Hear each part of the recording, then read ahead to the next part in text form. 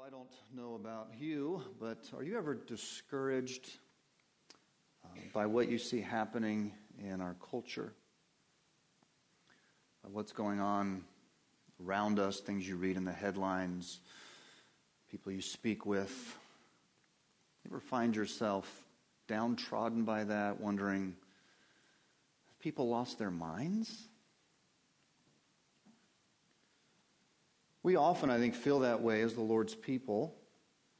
We feel like we're swimming upstream all the time, wondering what is taking place all around us. However, what is more concerning to me is when I look around and see what is happening in the church. People who proclaim to be something different than the world in which we live, claim to have new life in Christ, and yet there's poll after poll coming from certain organizations that poll churches and Christian people in America that tell us that there's increasingly little difference between people who claim to be followers of Christ inside the church and those who claim to have nothing of Christ outside the church. One theologian from a noted seminary wrote this. He said, Gallup and Barna, those are organizations that survey people in the church. He said they hand us survey after survey demonstrating that evangelical Christians are as likely to embrace lifestyles every bit as hedonistic, materialistic, self-centered, and immoral as the world in general. In other words, he says they keep polling people that say they are Bible-believing Christians. But when you talk about how they live and their behavior, it's no different than their neighbor that would deny such a profession. And he says we keep seeing this again and again and again.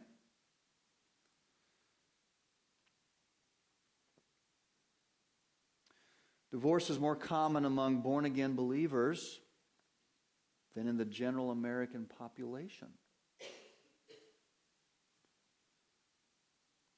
Only 6% of evangelicals give of their resources to the Lord's work or other causes. We're told that white evangelicals are the most likely to object to having a neighbor of another race. Josh McDowell, who's a noted apologist, has pointed out that the sexual promiscuity of evangelical youth is only a little less outrageous than that of their non-evangelical peers.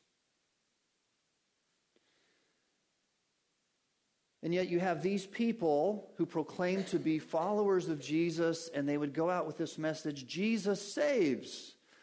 My question is, if that's your life, Jesus saves from what? Does he really save? Does it really make a difference if you're a follower of Jesus? Is Jesus powerful enough to save you and change your life completely? Is he really mighty to save? Or do we just claim to be followers of Jesus because it gives us some sort of moral awareness? It gives us some sort of comfort about us, but it doesn't really have anything to do with our day-to-day life and how we live in this world. What I would like to do with you in the next 3 weeks is really open up a short series on this passage in Ephesians chapter 2. But I want to title it from what we read of in Isaiah 63. And what we read in Isaiah 63 are these words about Jesus the Messiah, that he is mighty to save. He is strong in salvation. That salvation isn't just somebody saying, yes, I'm a Christian. Yes, I go to church. I know when to stand in church. I know when to sit in church. I know the songs we sing in church. But being a follower of Jesus is transformative of your entire life.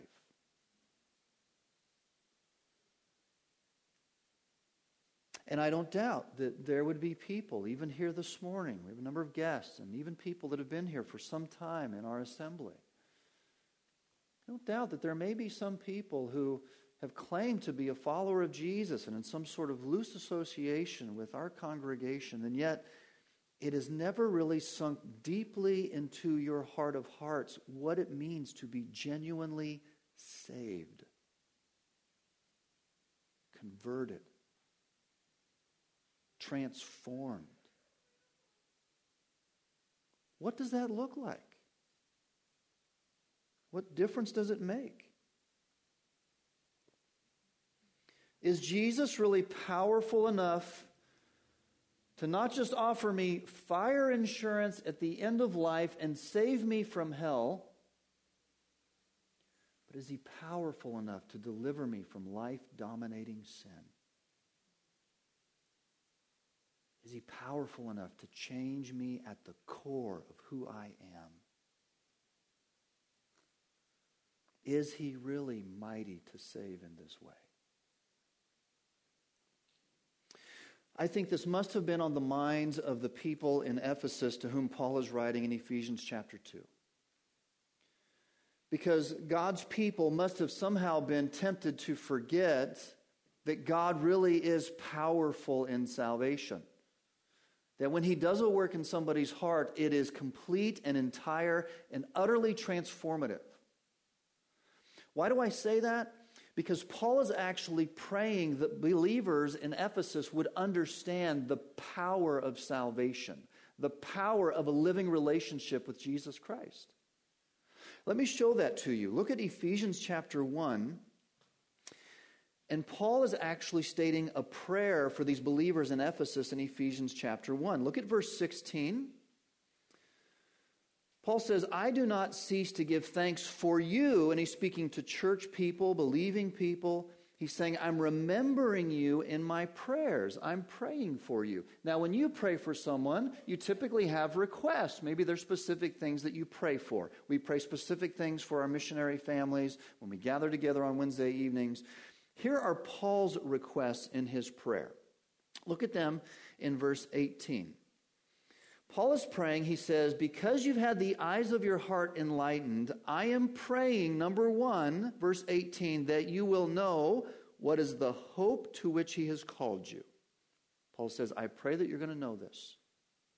Secondly, he's praying, the end of verse 18, what are the riches of the glorious inheritance of the saints? That you'll know the riches of the glorious of inheritance that awaits you. And finally, and this is our focus, verse 19, his third request is this: I am praying that you will know what is the immeasurable greatness of his, that is God's power toward us who what?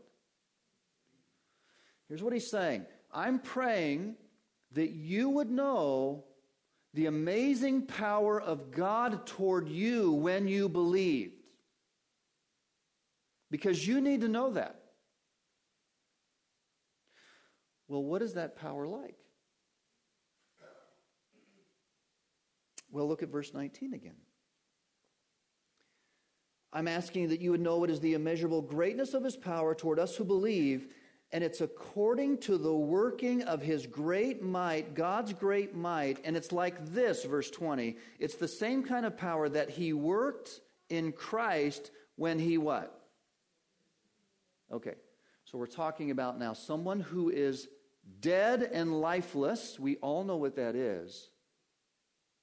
And now suddenly that person is raised to life.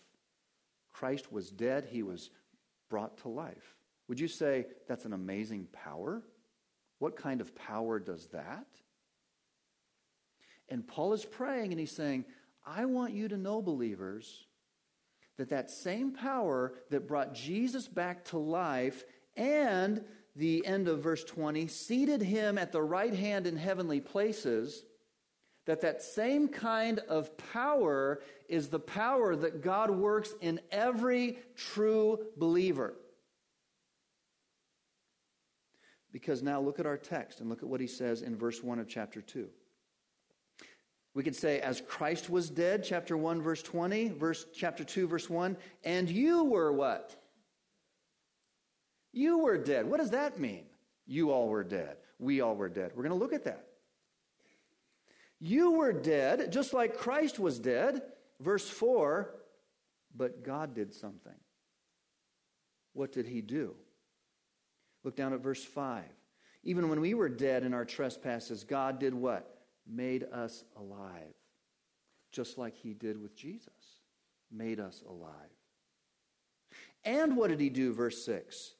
And he raised us up with him and seated us with him in the heavenly places in Christ.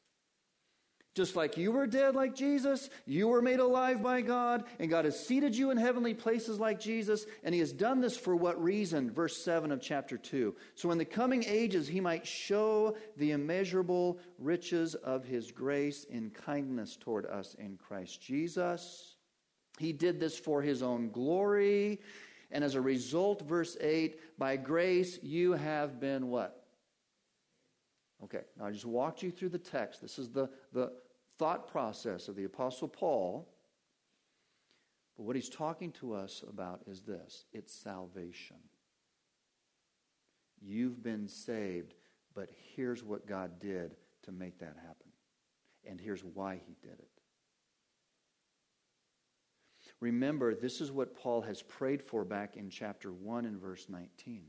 I'm praying that you would know more of this.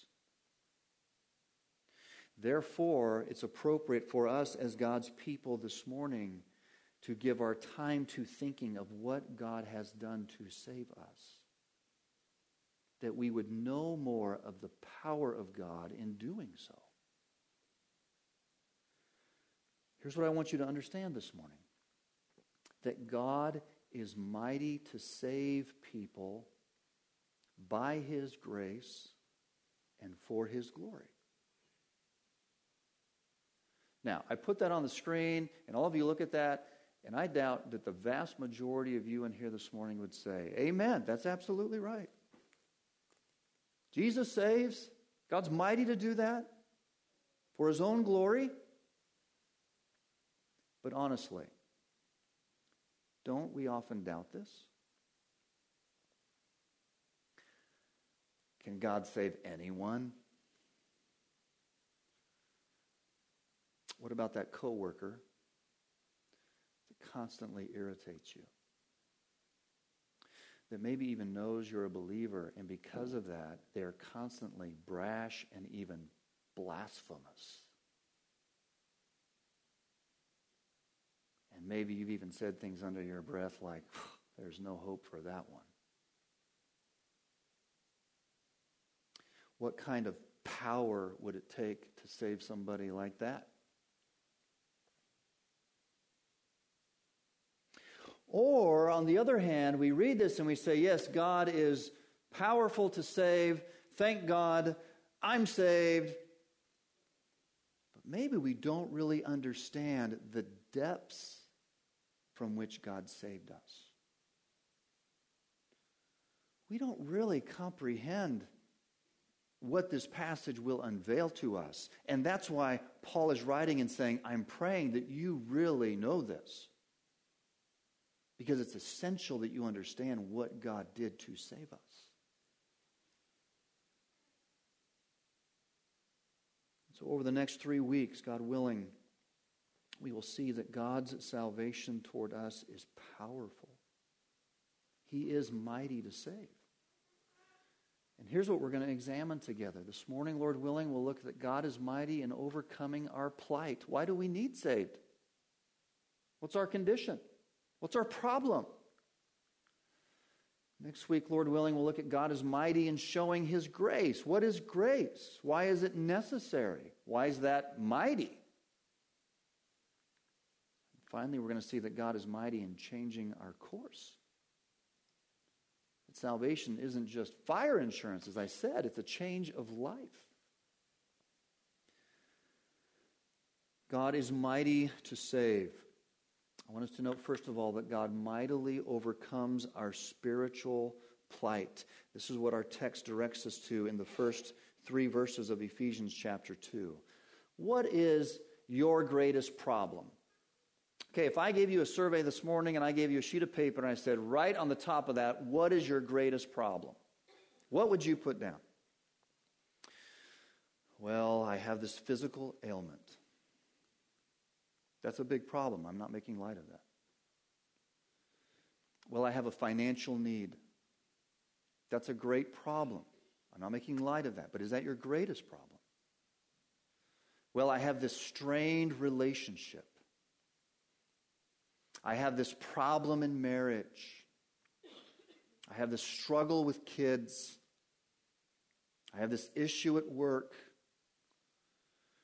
Those are problems, but I would suggest to you this morning that those are not your greatest problem.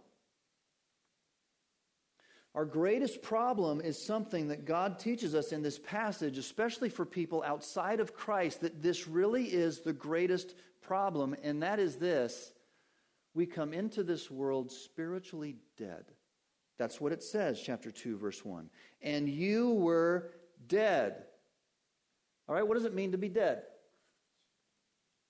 Well, stating the obvious, right? It means non-responsive. But is this talking of physical death? You say, well, you come into the world dead? I thought when you came into the world you were alive. And we are alive, but the Bible says that you are spiritually dead. And what is death? Well, what is physical death? If we're talking about death, let's talk about it in physical terms. Physical death is primarily a separation. That's how the Bible speaks of it. Look at this passage in James chapter 2. It says, for as the body apart from the spirit is what? Okay, we need to stand up and stretch this morning, right? For as the body apart from the spirit is... So what is death according to the Bible? It's when your spirit departs your body. There's a separation there. And Paul goes on to give the example, so faith apart from works is dead. But this is the way the Bible talks about death, as separation. So when we come to Ephesians chapter 2 and verse 1, and it says, and you were dead, not physically, but spiritually, you're separated from what? Well, look over at Ephesians chapter 4. And look at verse 17. Paul writes and says, now this I say and testify in the Lord, that you, believer, must no longer walk as the Gentiles do in the futility of their minds. And to speak of Gentiles, he's speaking of people who do not have faith in Christ.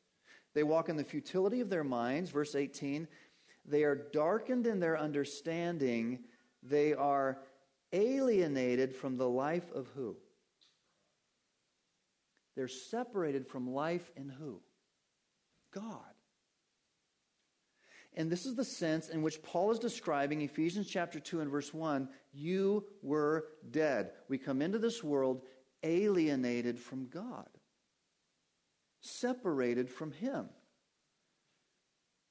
Completely unresponsive to Him. Well, let me qualify that. Does that mean that every single person born into this world is completely and entirely unresponsive to God in everything? I mean, are we talking this death is like the person in the casket? And when you go up to the casket and you see the body there and you start talking to it or poking it, there's no response at all. Is this the kind of death that we're talking about spiritually? A person separated from God? Well, I don't think so, and here's why. Romans chapter 1, verses 19 and 20 say this. For what can be known about God is plain to them because God has shown it to them. And he's talking about unbelieving people. And it's saying that God's invisible attributes, namely His eternal power and divine nature, have been clearly what? Perceived. There's some sort of perception there ever since the creation of the world and the things that have been made, so people are without excuse. So this death isn't entirely cut off from God because God displays Himself in creation, and it says everybody sees that and they're accountable to that. John chapter 14, Jesus will say the Spirit of God comes and He convinces the world of sin, righteousness, and judgment to come. So there is some sense of awareness of God even in somebody that doesn't know God through Christ. So in what sense is every human being in this world born spiritually dead? Well, it's qualified in the next phrase back in Ephesians chapter 2, where we read, you were dead in what? You are dead in trespasses and sins. This is the sphere in which this death is consisting. That people come into this world entirely given over in this sense to their trespasses and their sins. What are those? How long has it been since you've seen a sign that says no trespassing? Maybe not long at all. But when you see that sign, what does it mean? Here's a boundary. The boundary is here. You must not cross the boundary. And what this is saying is, people come into the world and they are dead and unresponsive actually to that boundary. They willingly cross the boundary. There's almost no acknowledgement of it. They are given over to constantly crossing the boundary. What is the boundary? The boundaries are God's moral qualifications, His moral law. That people, we would say, are unconscionable in breaking God's law. Completely given over to it.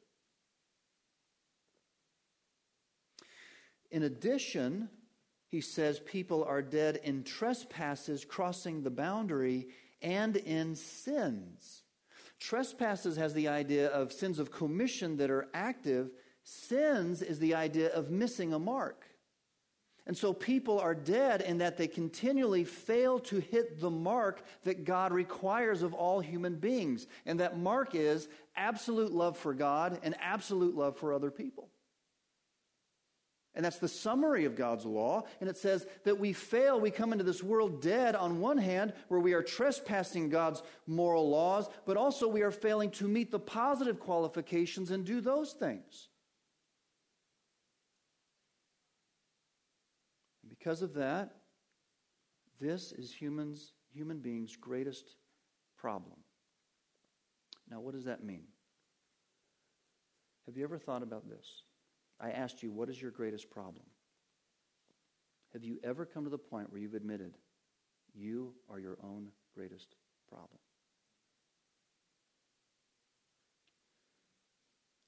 We tend to think this way. My greatest problem is my spouse. And if they would just listen to me, or if they would just change, or if they would just do this or that, it would solve my problem. And may I suggest to you that you will never solve those issues until you first say, I actually am the greatest problem in this.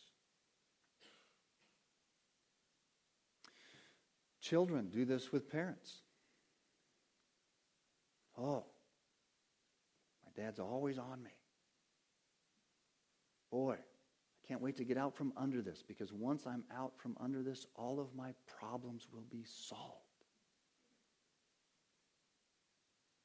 And until you come to face with the fact that actually you are your greatest problem, it'll never be solved.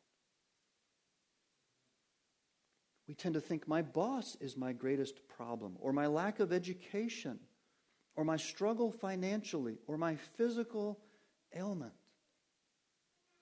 And what the Bible does is he undercuts that. The Bible does through God's word. He undercuts that and he says, no, you need to get to the root of the problem, and your greatest problem is you. My greatest problem is me. You know what? I am self-centered and I am demanding, and I'm actually very good at making other people feel like they're my greatest problem.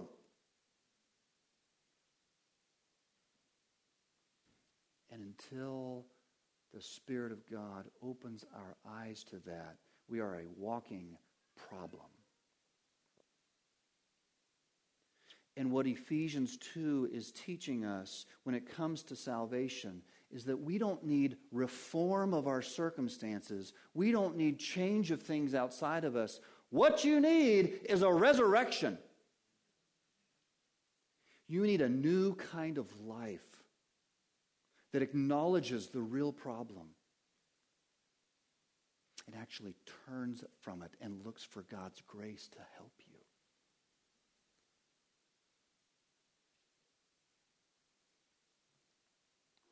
I always chuckle when I read Ted Tripp.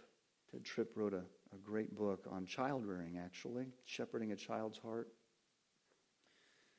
And Ted Tripp is illustrating this point about we are our own greatest problem. Even after we come to Christ, we deal with this internal selfishness. And Ted Tripp says, I'm always reminded of this. When one night, he said, he and his wife were sitting in their living room, and they'd raised their children. They'd been married for about 40 years.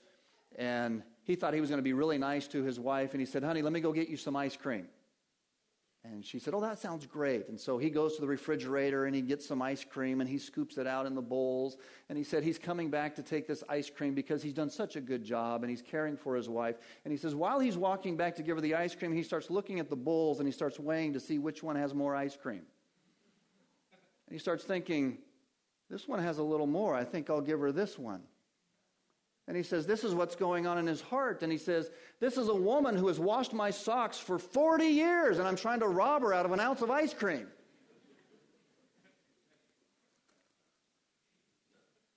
And what he's saying is, the Bible's right. I'm my own greatest problem. And we come into the world this way. And the fact is, we're often deceived about it. We don't even see it.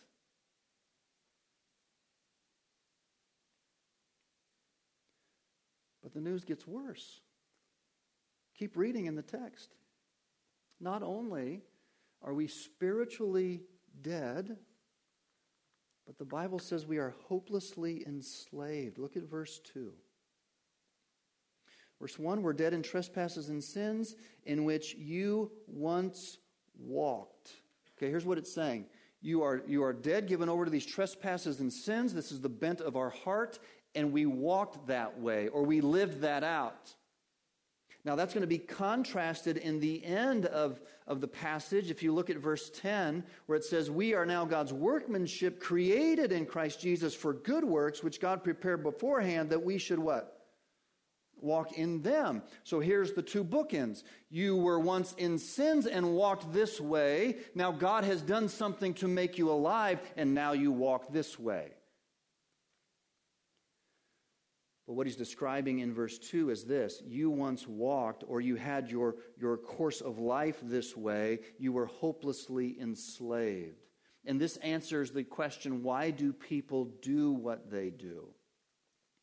Well, because they're dead in trespasses and sins, and they walk this way, or they are enslaved to certain things. Verses 2 and 3 will teach us.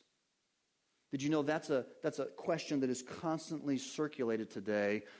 Why did this happen? Why do people take guns and shoot people in public places? Why do people behave this way? Why do people do evil things? Why do these things take place and they keep happening? And so they poll people, and they get the psychologists and the talking heads on the shows and on the social networks, and they keep talking around it. Well, we need more education, we need more money, we need more mental health, we need all of these things, and they keep talking around and around while everything keeps spiraling down and down and down. And the Bible says, let me tell you, here's why these things keep happening. Because outside of Christ, we are hopelessly enslaved. Enslaved to what? To who? Well, there are three things that he's going to tell us in this passage. In verse 2, Ephesians 2, he says, you once walked following the course of this what? World. We are hopelessly enslaved to the world outside of Christ. What is the world? The world is society organized without reference to God or eternity. You see, he says the word course. We follow the course of this world. It's talking about the contemporary age. So the age in which we live is described as a world. It's a way of thinking that leaves God out of the equation. It's a way of living that thinks entirely on a horizontal level and gives no thought to the fact that there is a God, there is a creator, and there even is accountability. And we're told that people outside of Christ are controlled by the course of this world. They walk in it. They're enslaved to it. How does that happen? How do people become enslaved to a world system or a way of thinking that completely leaves God out of the equation? Well, Psalm 1 tells us. Psalm 1 says this: "Blessed is the man who walks not in the counsel of the wicked, nor stands in the way of sinners, nor sits in the seat of scoffers." And he'll go on and say, "But his delight is in the law of the Lord." And what Psalm 1 is describing is someone like this: blessed, happy is the man, in a good place is the man who doesn't lend himself or give ear to counsel of the wicked. And there it could be talking about deliberately wicked people, but more in general, I think it's just referencing to people who aren't intentionally telling you to sin this way, but it's people who are giving you counsel that leaves God out of the equation. That life is normal without God. You don't really need him. In fact, it might be good for a rabbit's foot every now and then, maybe to bolster your self-esteem, but you don't really need him. And it says that there's this constant bombardment of counsel of the wicked, standing in the way of the sinner. There's kind of a progression here, listening to the counsel, standing in with them, and eventually sitting in the seat with those who actually scoff against God. What the Bible is saying is that there are people in the world system who do not know God. They are constantly sharing their opinions, creating a community kind of consciousness. They're constantly telling you this is the way to live, and they're trying to press you into their mold. You say, well, how does this happen? Well, you tell me, how is it that in our nation, in just a few short years, we went from a nation who looked down primarily on same-gender marriage to now accepting it openly and actually championing it? How does that happen? It's the course of the world. People start talking about it. They start putting emphasis on it. They start trying to press people into your understanding. Let's change the conversation. Let's change the dynamic. Let's press you into this way of thinking. Let's leave God out of the equation. That's not going to work in this. So here's what you must think. And now, people wouldn't even think to question that. Because it's the course of the world that presses you into this mold. This has been prevalent. This has been no more prevalent at any other time in history than it is today. Because of the ubiquitous nature of the ability of people to get their opinions out there. And it forms this kind of cultural consciousness that is constantly pressing on you to think in certain ways. And it says that people outside of Christ are enslaved to that. They just swallow it in. This is the way people think. A whole civilization is influenced by its editorials and entertainments and its opinions. And it's piled on top of each other.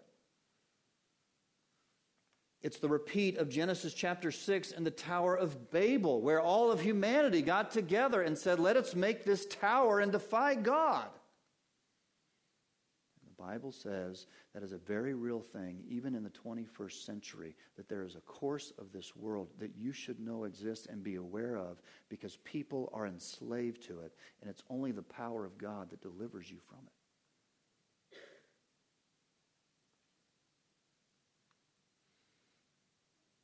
People are enslaved to the world. But there's more in our text.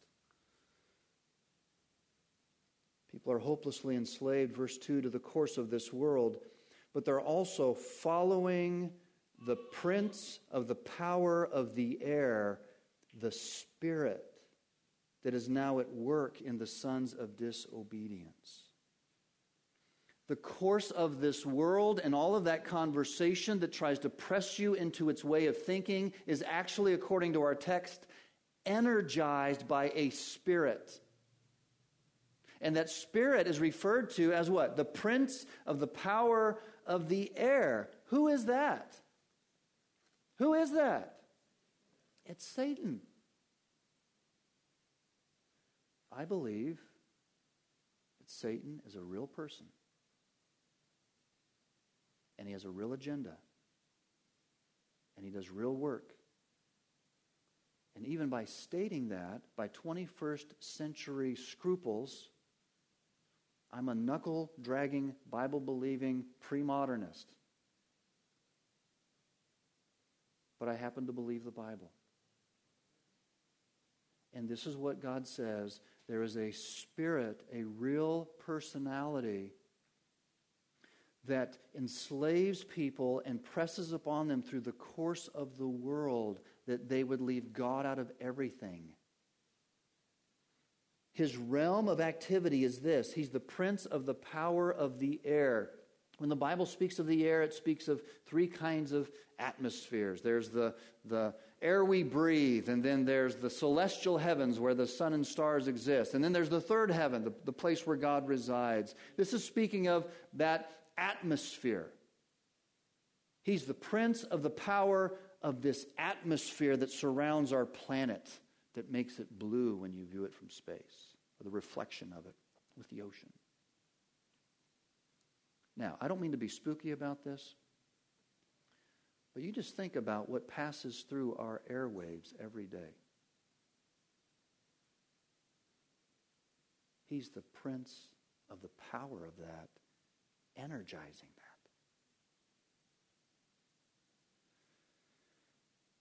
And he's working in this way, according to verse 2. He is at work in the sons of disobedience. In other words, he is energizing people who are dead in trespasses and sins. He's inspiring their imaginations, enhancing their intellect, inflaming their emotions, setting them up as a pinnacle for people to follow them. The Bible says this is the problem. People are enslaved to this. It's supernatural.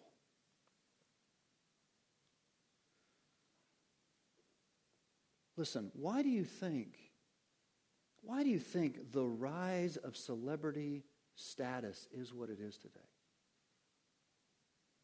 That you have people that somehow are plucked from obscurity, and all of a sudden they make this dramatic rise to celebrity status, to where what they say carries a lot of weight with people, and much of what they say is entirely against God. And somehow people swallow it. And they're looking for it. And they're almost longing to have it. And the Bible says there is a spirit that is energizing people of disobedience, and they are taken in by this world system, and it causes them to be further degraded in their trespasses and sins.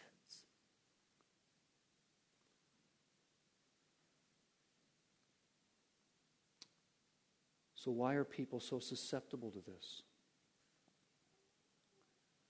You would think people would have a sense of this. They would see it and they would resist it. There's some sort of moral restraint that Satan couldn't accomplish this among people created in God's image.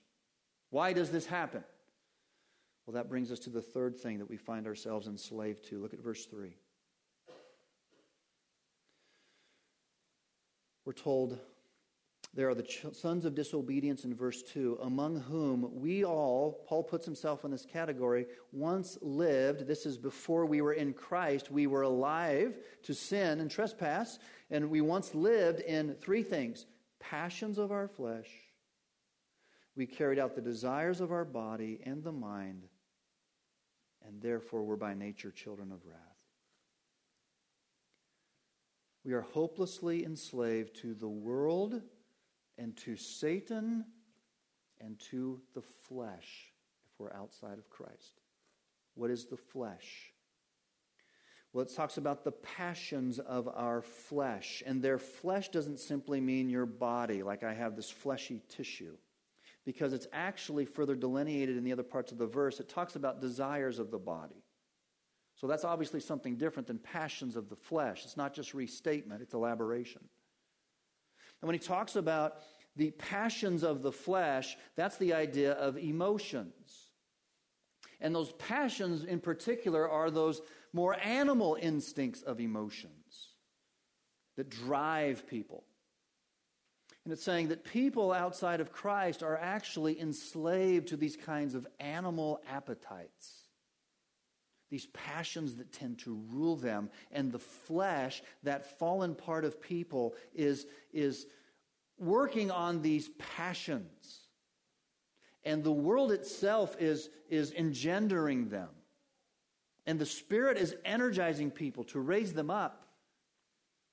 So your flesh has to do with what you feel.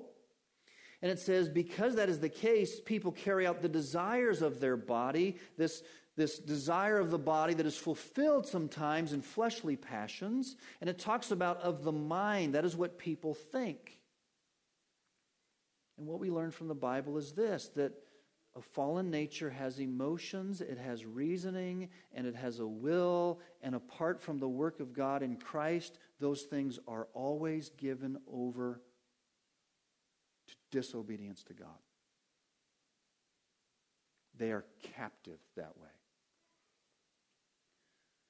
In other words, here's the bad news. What is your problem? Your problem is around you. Yes, that's the world. Your problem is spiritual. Yes, that's the devil. But your problem is also you. You live with an internal traitor.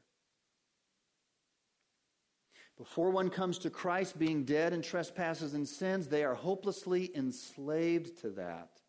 But even as a believer, when you come to faith in Christ and He gives you new life, you know that struggle. And that struggle looks like when I want to do what's good, there's this other part of me that is right there and it's evil and it says, don't do it. And I struggle. And that takes place in my mind and in my will and in my emotions.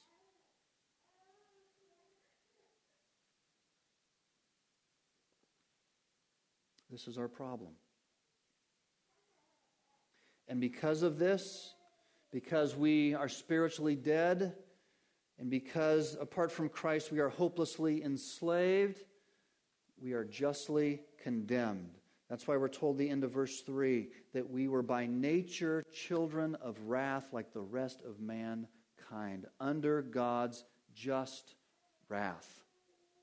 It is right that God would condemn such people who entirely resist His rule and His reign in their life. Now let me wrap this up this morning. Some of you are sitting here and you're saying, okay, we're talking about people who are outside of the church. They don't know Christ. Maybe people inside the church who've never really fully realized this. And yet you say, but I know some really good people who would even say they're not Christians. I mean, I know some outstanding moral people who are good people and do good things and want to help other people. And you're telling me they're dead and they're enslaved and they're condemned? I don't see it. Well, there was a man, a preacher, named Andrew Fuller. And this was of many, many years ago. And Fuller was asked that question. And he answered that question by giving an illustration. He said, imagine this. Imagine you have a ship that is set off from a certain continent and it's taking its cargo to another place to sell that cargo. And that is its trade, that's its endeavor. And that ship, somewhere along the way, there's a mutiny on that ship. And those mutineers take over the ship, they take over the captain and his officers. And they stop by an island and they throw the captain and the officers off the ship.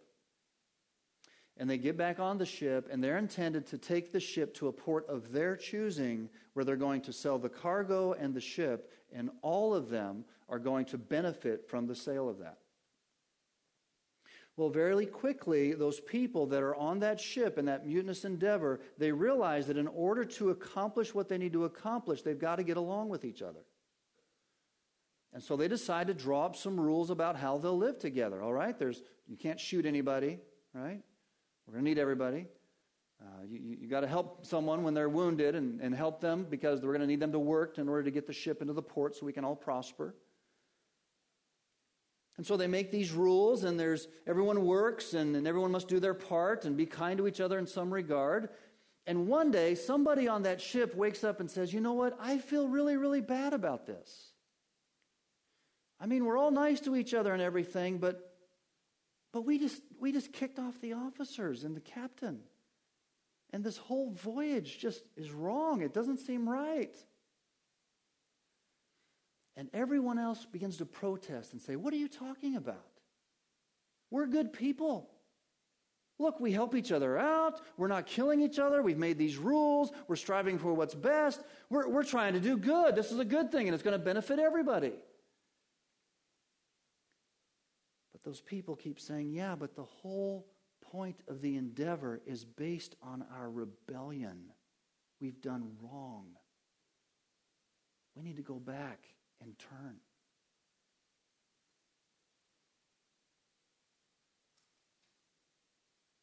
And the response would be, we will never do that.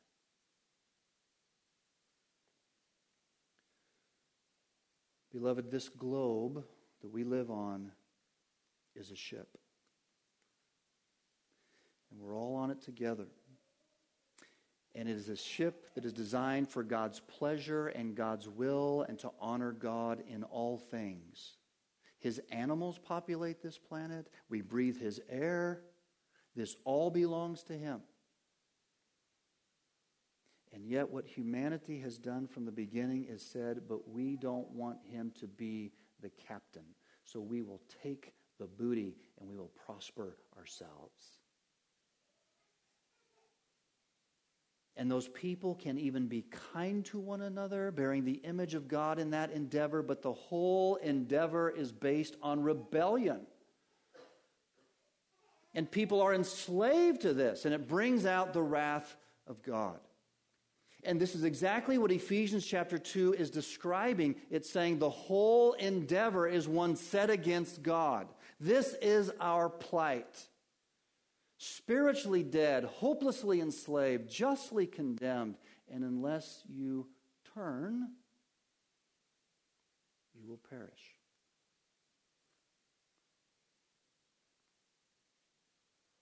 Now, friends, next week, we're going to look and see what God did to deliver us from this plight. Because thank God, verse 4 begins with an amazing statement, but God did something. Not we did something, but God did something. But I just want to end with this today. If you are here this morning and something within you acknowledges this and accepts it, that's a work of God's grace to you. You say, yes, I agree. This is how the Bible describes me, and that's exactly what I am. But praise God, He saved me. But if you're here this morning and you look at this and you say, well, I'm not really that bad, you need to ask yourself the question, then you know what it really means to be saved? Have the lights ever been turned on for you? I'd be happy to talk to you about that if you have further questions. But praise God, although how sad our state is, that God does save. And so let's sing of that glorious truth as we close this morning. Let's pray together.